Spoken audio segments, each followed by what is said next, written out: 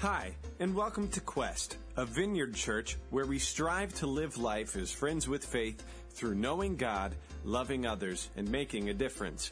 If you're new, there will be information at the end of this podcast to help you plug in at Quest both in person and online. Now, let's dive into this week's teaching. We're starting a new series today called Non-Trending. So the question is, why are we talking about stuff that isn't trending? Right? And it's because a lot of the frequently asked questions that we have about faith and life in the Bible aren't necessarily trending right now on Twitter, but they are nonetheless huge questions that we wrestle with on a regular basis and have conversations even around sometimes with our friends, especially about faith. Over the next 3 weeks, we're going to zero in on several of these, one theme and several questions related to it that many of you actually asked us to deal with. So this is part of our response to the feedback you gave us this series. I have to admit this series is going to be very intellectual, kind of like the last one. It's going to lean more towards intellectual. We did a series in April throughout the summer that was a lot more spiritually experiential, and I think we need both. I think we need to be deeply spiritual in our experience of God, and we also need these deeply practical discussions about reasons for our faith as well. So, welcome to a deeply practical, reasonable one. The central theme comes down to this question of this series. Can we trust the Bible as being divinely inspired and reliable for our life and faith? Well-known atheist and comedian Bill Maher, in one of his famous clashes with a Christian on his show, said this. He said, "Faith is the purposeful suspension of critical thinking." Richard Dawkins, in The God Delusion, said, "To be fair, much of the Bible is not systematically evil, but just plain weird, as you would expect of a chaotically cobbled together anthology of disjointed documents, composed, revised, translated, distorted, and improved by hundreds of anonymous authors, editors, and copyists, unknown to us, mostly unknown to each other, spanning 9 centuries. If the Bible is full of historical, factual, scientific errors, blatantly contradicting itself, as Dawkins and others say, then it certainly is really hard to trust it as reliable for our faith. How can we trust this ancient book as a guide to our lives? In particular, the focus we're going to deal with over the next few weeks is going to be the focus of the apparent conflict between the Bible and science. We struggle with this issue regularly in classes and around in a culture. This week we're going to talk about, in general, how the Bible historically and scientifically, how that relates and how we can indeed trust the Bible as reliable. Next week we're going to talk about the issue of creation and evolution, which is a big issue that comes up a lot of times in discussions. And the final week we're going to talk about some of those difficult, more fantastic miracles in the Bible, like the flood. And what do we do with stuff like that in the Bible? How can we read that and still trust this book as reliable? In a broad general sense, those who struggle with the reliability of the Bible question it from 2 perspectives: historical accuracy and the apparent conflicts between science and the Bible. Are the miracles real, or are they fairy tales? Is the biblical worldview truthful and real to life, or is it just man's misguided attempt to explain things they don't understand that eventually science figures out, and now we no longer need those explanations for life? This latter statement is actually a view often referred to as the God of the Gaps theory. It's the idea that we make up these mystical, spiritual, divine explanations for things we can't explain, and eventually science does explain it, and it removes those gaps. How do we trust the Bible? In the past, we've talked about it extensively in a couple other messages, so I'm going to just quickly summarize a couple pieces from those past messages, and then we're going to really emphasize a different focus today. If you go to college, and many professors who are skeptical of the Bible insist that the Bible, as Dawkins does, that it's completely unreliable. It's full of mistakes. It's full of contradictions. It's been passed on inaccurately with lots of changes. And so we don't even know if what we have today is really what was originally written. And therefore, since we don't even know that, we certainly shouldn't trust this book for our lives, right? Those same professors, though, interestingly enough, will cite the gold standard of historians for Roman history like Pliny the Younger or Herodotus, the gold standard historian for the Greek Empire, and they'll look at those and they'll just kind of assume this is accurate historically and reliable, that we can trust it. But did you know that Pliny the Younger, who wrote from 61 to 133 AD, his earliest known manuscript is 850 AD. That's 700 years removed from when he actually wrote. And there's only 7 copies left of that era of his work. Did you know that Herodotus' history, written from 480 BC to 425 BC, is a contemporary of Socrates? The earliest known manuscript is 900 AD, 1,300 years removed from the original writing of the manuscript, and there's only about 8 from that time period of the writing. And we trust those as history. And yet the New Testament prior to the year 1000 AD has over 5,600 Greek manuscripts. And when you add the Syriac, Aramaic, Coptic, and Latin translations, there's over 24,000 manuscripts. Now, this is only 13,000 sheets of paper. 13,018, actually. I couldn't take any more from the office without shutting down business this last week. So imagine this stack, nearly twice that high. That's how many New Testament manuscripts we have of the Bible, of the same or earlier age, right? Compared to those stacks there. And here's the deal. We have 17 manuscripts alone of the New Testament dated from the 2nd century. We have a fragment of the Gospel of John, a major portion of the Gospel of John, dated to the year 125 AD. Some dated earlier than that. We have a fragment of the Gospel of Mark discovered a while back in some archaeology digs that was finally studied and dated by one of the world's leading paleographers in 2012, whose conclusion was that is certainly from the 1st century, meaning we even have part of the Gospel of Mark from the time when some of the apostles were still likely alive. Maybe even the author was still alive at that time. Even these 18 manuscripts that we have, compared to the stacks here, are more than these two combined. And they're only decades old from the original manuscripts. When science actually looks at this whole big stack of manuscripts and applies the science of textual criticism to them, whether it's a Christian scholar or a secular scholar doing that, they've come to the conclusion that 98 to somewhere between 98 and 99.5% of every word we have today in our New Testament is accurate to the original that was written. And the 0.5% or so that isn't accurate, they say are words that have absolutely no impact on the meaning of the text. Why, in the face of this kind of evidence, do we have scholars who trust this, but don't trust the accuracy of this? It doesn't make a lot of sense. Now, some believe the Bible is historical and unreliable because there are many things in the Bible that are said that are yet to be corroborated in outside sources through archaeology and the study of history. Yet especially in the last 150 years, the mountain of archaeological evidence unearthed continues to confirm over and over again that the Bible is historically accurate.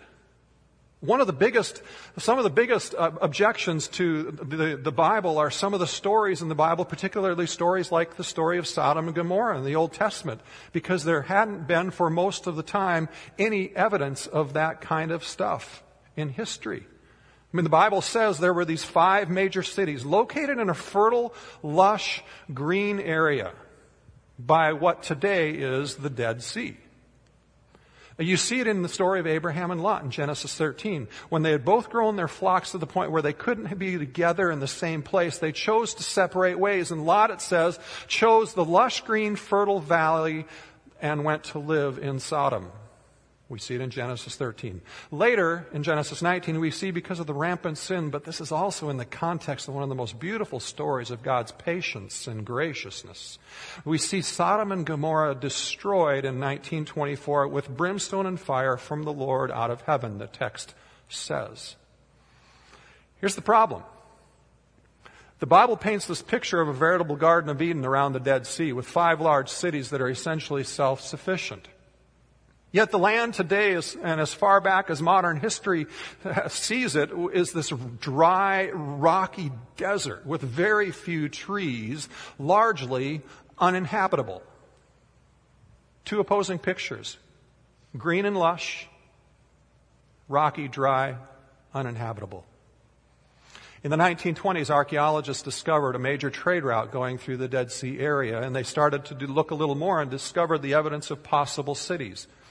Extensive excavations started in the 1960s, and since then they've confirmed the evidence of 5 large cities exactly where the Bible says they were, along the Dead Sea, just as the Bible says. And they've unearthed graveyards where they estimate there are up to 1.5 million people buried in these graveyards. The buildings that they've unearthed contain writings and pottery, and they've actually contained elements of preserved food that was preserved in the desert climate that have allowed scientists to study it and verify that the produce grown in these cities supports the idea of a lush, green, fertile area around that area.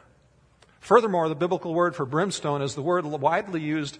It's believed that it refers to hydrocarbon bitumen, which is the essential ingredient in asphalt. And that ingredient can also be distilled into a cleaning agent, and it's naturally occurring in the ground in the Dead Sea area, and it's highly flammable. Josephus, one of the greatest first century Roman and Jewish historians, referred to the Dead Sea as the lake of asphaltites in his writing. Archaeologists believe that the area that they've been digging in of Sodom and Gomorrah, as they've dug down to find the ruins, they've also discovered 4 to 20 inches of kind of a spongy ash covering the entire city. And the hypothesis of the geologists is that there's a major earthquake fault line that runs right along the edge of the Dead Sea, and they believe that there was a major earthquake that caused volcanic activity that also spewed that asphalt that's in the bitumen that's in the earth high into the sky, lighting on fire, which substantiates the Genesis account of fire falling from the sky that destroyed them. If you study the archaeology of the Bible, even just remotely, the Bible is one of the most proven documents, ancient documents, to be historically reliable of all of them in the world. But that kind of evidence still doesn't answer all the questions that people have between science and the Bible. There are still many things left unexplained. Some believe scientific advances, especially in medicine and psychology, explain away certain biblical views, especially the example of demonization in the Bible. They would say that ancient people didn't understand things like epilepsy and seizures and bipolar and schizophrenia and different maladies like that, and they just blamed those things as being demonization, and that's not really what it was. Which brings us back to this God of the gaps argument, that science and fact are really the way to explain the gaps, and not the superstitious, mystical thinking of religion and faith. But before we go further with that, in order to understand the relationship of theology and science, the faith and science, we have to start by understanding science itself. The American context, the Western world context of science is nearly synonymous with an idea called rational realism. Realism meaning what you discover to be true. That's what the word realism is intended to communicate. J.P. Moreland, a scholar, defines it this way. He says, according to this view, good scientific theories are rational. Indeed, science is the model of rationality, and good scientific theories are true, or at least approximately true, descriptions of the world. So that's the definition. So the example is, if science says electrons exist, then it's reasonable and rational for us to believe that electrons do indeed exist. And this is the way this impacts this debate between science and theology. Moreland goes on to say, by implying that if science says something is true, and Christianity seems to conflict with science, then Christianity needs to be adjusted. Because science always defeats religion in these battles. Or perhaps religion was never intended to be a factual, rational way of understanding the world, but rather a private guide for one's practical life. You've probably heard that argument in some of your own conversations, in school and elsewhere. See, most debates about science and theology, especially in creation and evolution, which we're going to deal with next week, assume rational realism. It says that what is true must be rational and can be empirically explained. The problem with rational realism is the assumptions from which it operates cannot be proven by scientific methods to be true. Science starts in all cases with a philosophical or theological belief about reality, about how one discovers truth and whether one can discover truth. And there's a lot of critique of rational realism in today's world, even in the Western world. One of the loudest is actually called this. It's rational non-realism. So don't get caught up in the terms. Here's what that means. Something can be true without being rational. In fact, something can be true even if no one has ever thought about it, is the critique. So here's an example of that. The example is this. In the Middle Ages, the explanation of chemical reactions, while it did not refer to atoms because they did not know about atoms, can be as true as our explanations today, even though the details are not completely correct at all, because it was a rational observation of how things actually worked in that day. People can be correct. They can be rational. They can be reliable in what they're saying, even if their paradigm of looking at things is not fully true or even eventually true at all. Because rational belief is not necessarily true, is it? I mean, think about it from a jury. A jury finding someone guilty based on rational evidence does not always mean that that person is in fact guilty. We understand that. That's a reality we understand. But how does this relate to the Bible and the science in a way that helps us navigate this tension better that we experience? It's simply this way. It adds perspective to how we understand reliability of the ancient texts. So let's just take an example. Let's say some people were healed of demonization in the Bible who actually had epilepsy and weren't really demonized. Even if that is true, it doesn't necessarily make the Bible unreliable, because the people were describing in an honest, rational way what they saw and how they understood it back then. And what happened in the Bible does not diminish the miracle. If someone had epilepsy, people pray for a demon and they were still healed. There's still a healing miracle, a divine intervention that still happened in that moment. We can still trust the Bible's main point of wanting us to believe and wanting us to pursue God for miraculous intervention. We can still trust the Bible as reliable even for us today, because the stories were reflecting rational honesty of the day and pointing still to a genuine God encounter that they were experiencing and observing. Even if today we end up having a slightly different label or even a radically different label for what that problem really was. Now, for some of you, I can hear alarm bells going off in your head. Just go ahead and turn the alarm bells off, because you're probably hearing me say something I'm not saying. I am not saying demons don't exist, and I'm not saying that we should explain away everything using this rationale that I just used in this example. Because frankly, it is not rational to believe in a God, a good spiritual being, but not also believe in a evil spiritual being as well. If you're going to concede the one as being rational, you have to concede the other as being rational as well. I'm just giving a possible way that we can apply to many different situations in the Bible that allows us to still see the Bible as reliable, even if their perspective scientifically wasn't 100% there yet. Another way non-rational realism in science is legitimately questioned is through something called non-rational realism. Again, don't get caught up in the term. Here's what it means. There's no such thing as neutral facts or data. Observation is theory-laden. Our perception of the world is not unbiased. The world we see is itself determined by our theories about the world. In other words, what it's saying is, too often you see what you expect to see. And we get that there's an element of truth in that too, right? There's another problem as well. Many, not all people who operate from rational realism, the dominant theory undergirding how we even think about science today, believe the God of the gaps theory. That aside from theology, the God of the gaps theory, even if you take theology out of the equation, the God of the gaps theory has got problems with it.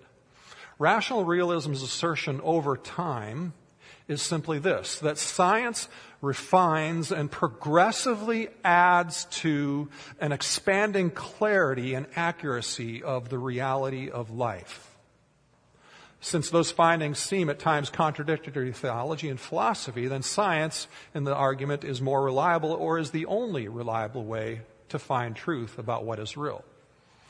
The problem is that the history of science does not bear that assumption out.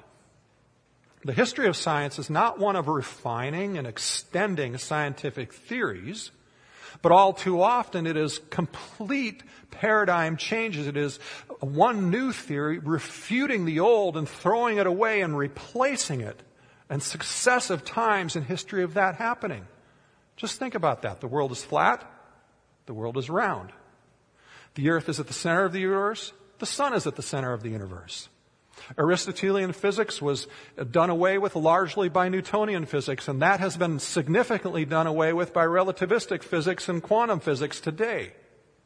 Even when you read about atomic theory from the last few centuries, an article I read this last week basically said that is what has largely been accepted as true by a scientific community has been completely rejected and replaced 6 times since the beginning of atomic theory.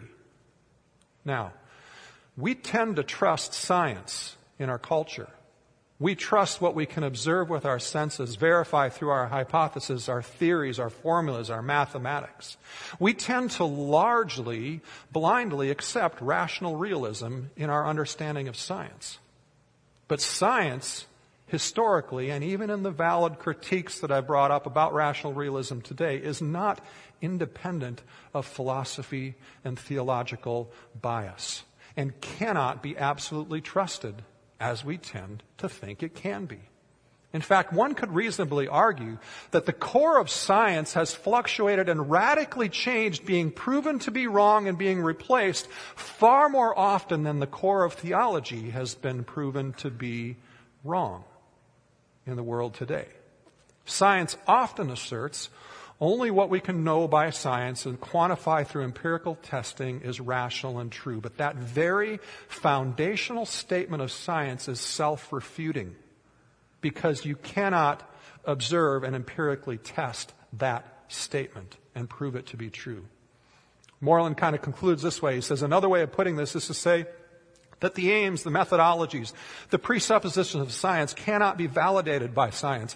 One cannot turn to science to justify science any more than one can pull himself up by his own bootstraps. The validation of science is a philosophical, and I would argue also a theological one, not just a scientific one.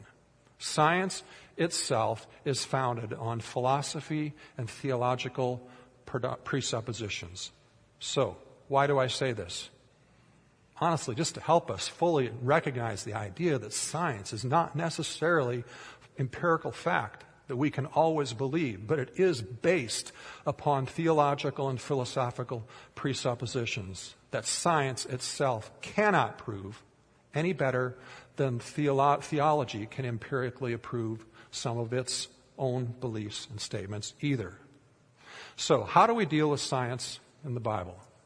First, we can trust the Bible's statements as being true, rational understandings of how the ancients observed and understood things in their day. We already dealt with that through an illustration earlier, so let's jump on to number 2.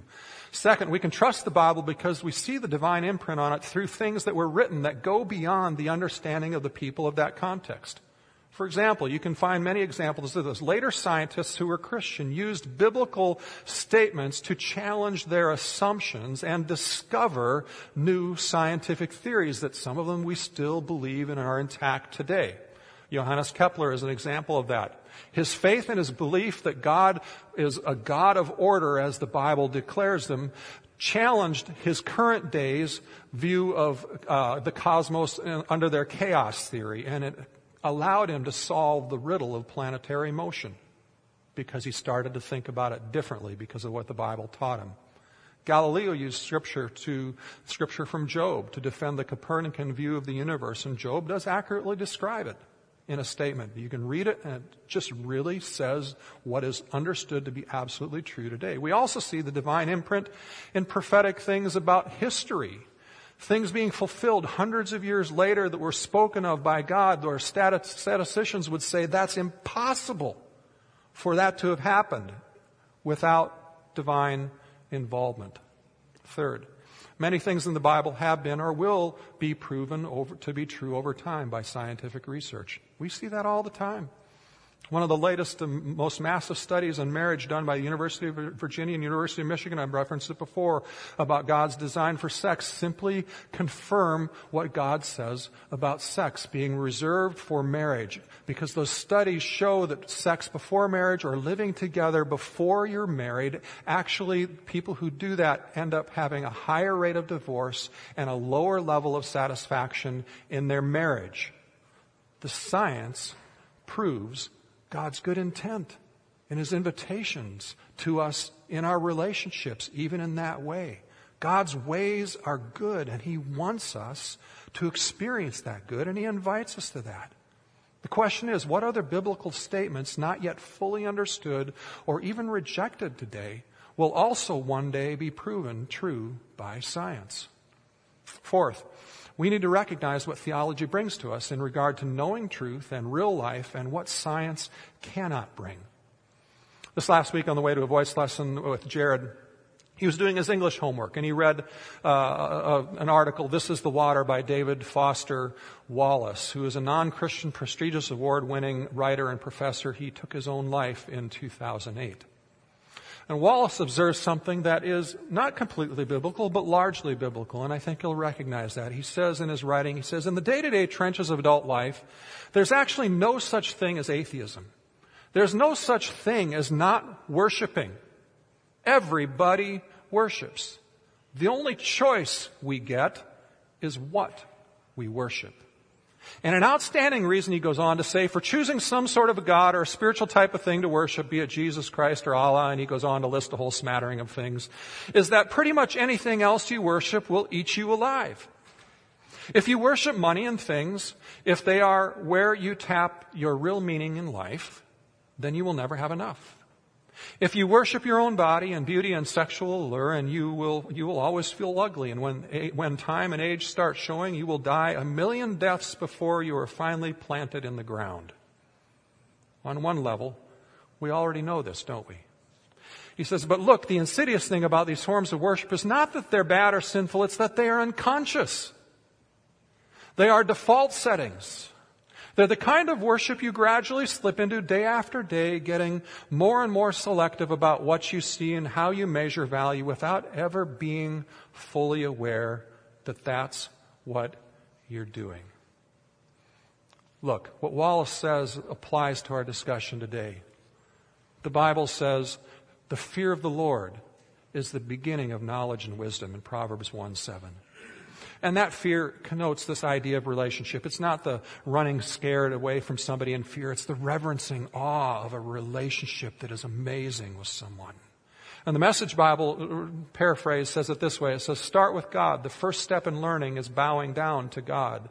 Only fools thumb their noses at such wisdom and learning. And the question is, do we allow the Creator God to shape our basic assumptions, even about science? If not, we end up worshiping. And that's really what it is. We end up worshiping assumptions like rational realism that do not fit reality and need to be challenged. But we don't challenge them because we unconsciously accept them. Further, Hawking's book, Grand Design, says this. It says, philosophy is dead. Science will prove everything. But if you say to someone, I love you, what scientific theory defines that love? Love is a philosophical or theological statement, not a scientific one. We can't make the cardinal blunder of believing that science is the answer for everything, because science may get us to many places, an understanding of what we see and experience around us, but the ultimate questions of life, meaning of life, can only come from theology and philosophy. Robert Jastrow, the founder of the Goddard Institute for Science, wrote a book called God and the Astronomers. And he tells a story, he says it this way. He says, for the scientist who has lived by his faith in the power of reason, the story ends like a bad dream. He's scaled the mountains of ignorance. He's about to conquer the highest peak. And as he pulls himself over that final rock, he's greeted by a band of theologians who have been sitting there waiting for him for centuries. Fifth, faith in the Bible or in God is not blind faith, as science often accuses, as the God of the gaps theory makes the assertion.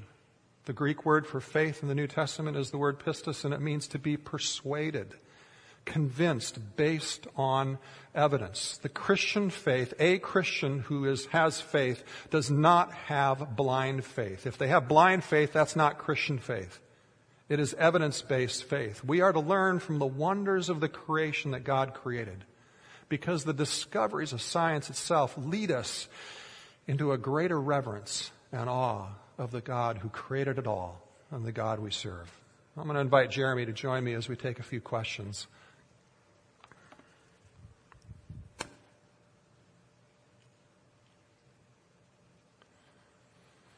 Okay, so here's a question as Jeremy comes. Why is Jeremy so good looking? Genetics.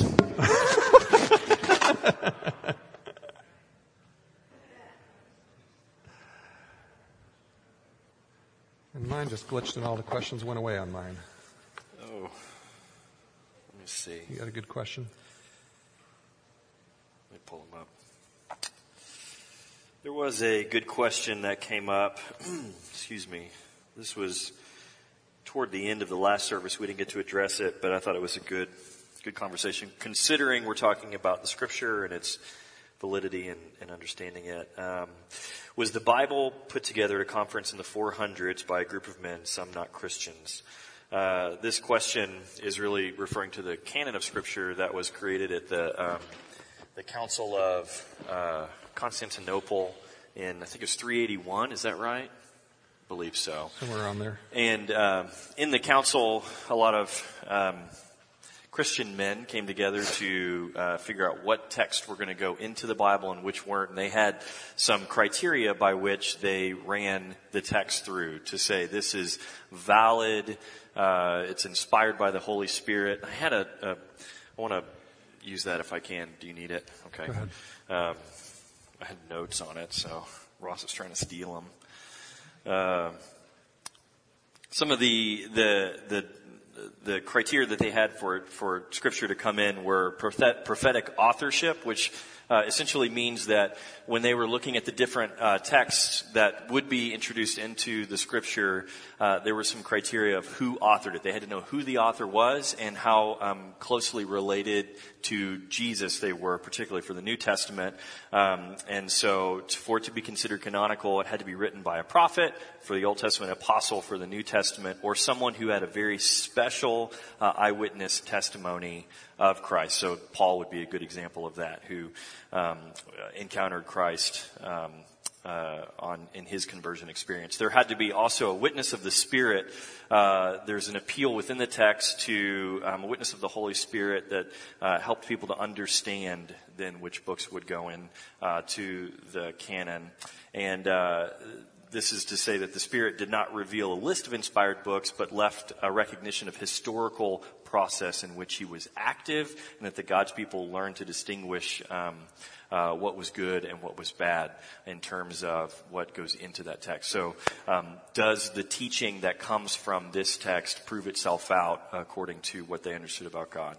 And the final criteria was acceptance, the overall acceptance from the people of God as the texts were rolled out. So some of the criteria. The question really is asking, like, what was there a good process by which the texts were brought into? So we have the canon of the Old and New Testament scriptures. Who decided this? And it was a very thoughtful and prayerful and long process, quite frankly, by which we do get our Old and New Testament. I don't know if that was helpful. Yeah. There was another question. It sounds like even this morning, so I apologize if this is the way it came across. The question was, it feels like we make us versus science. I don't think that's where I want to land.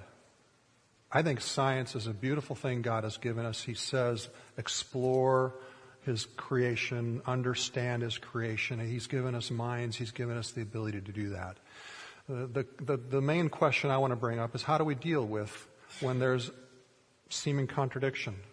And I think some of the ways we talked about that this morning, if a lot of the contradictions come out of just wholly taking rational realism as the worldview and presupposition of science, when I think sometimes it is rational non-realism. I think we can trust that the Bible said it was right because they were observing chemical reactions and it worked. They were able to produce things by them, but maybe their explanation fully wasn't right, but we can still trust it as reliable. I think there's many ways to deal with different things where there's contradictions that allow us to be scientific and still trust the Bible as reliable, and that's where I think I would hope that we would land today. Was there another question, Jeremy? Yeah, there was another question about the ending of Mark, and some of the manuscripts that you probably have in your Bible. Mark chapter 16, verses 9 through 20.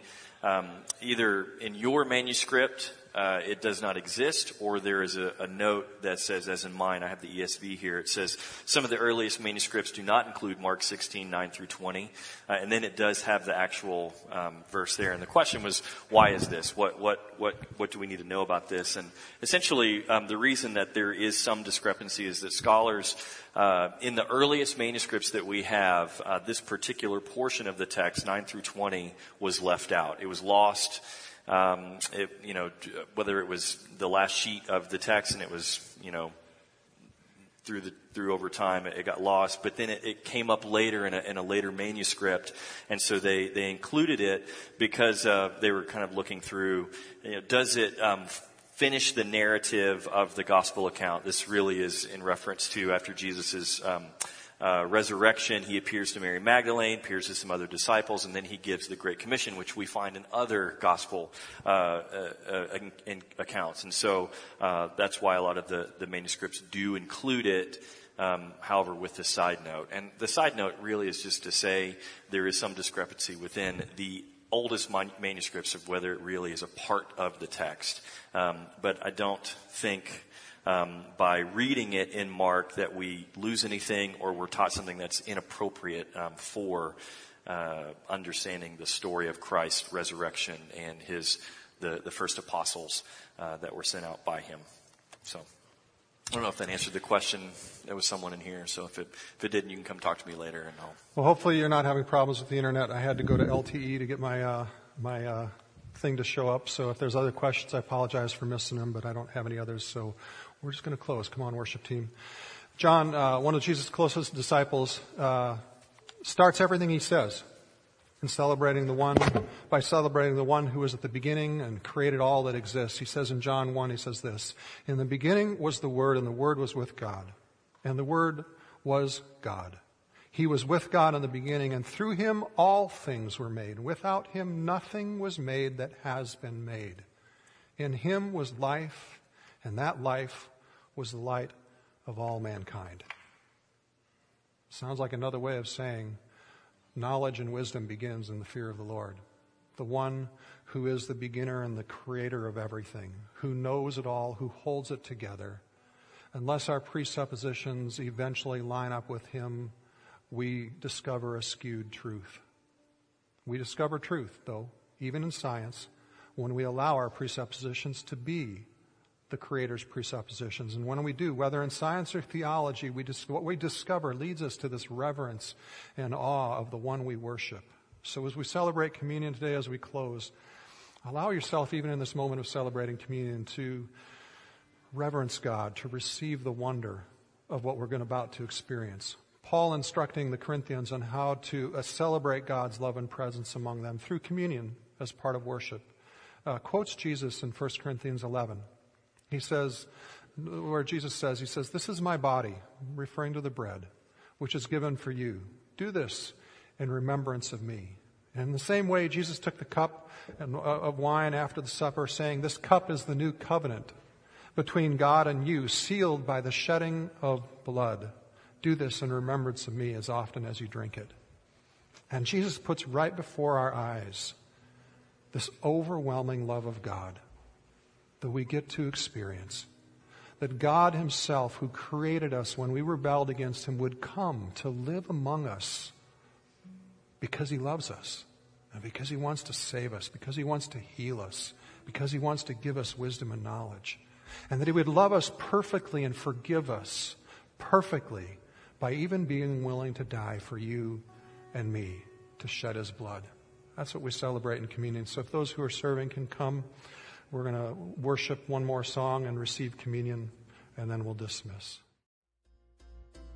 Thank you for listening to this week's sermon audio. If you are loving Quest Podcasts, let us know on Facebook or Twitter by using the hashtag #GoToQuest. For more information about Quest, who we are and what we do, or if you would like to help support Quest financially, please visit us at gotoquest.org. That's GOTO Quest.org.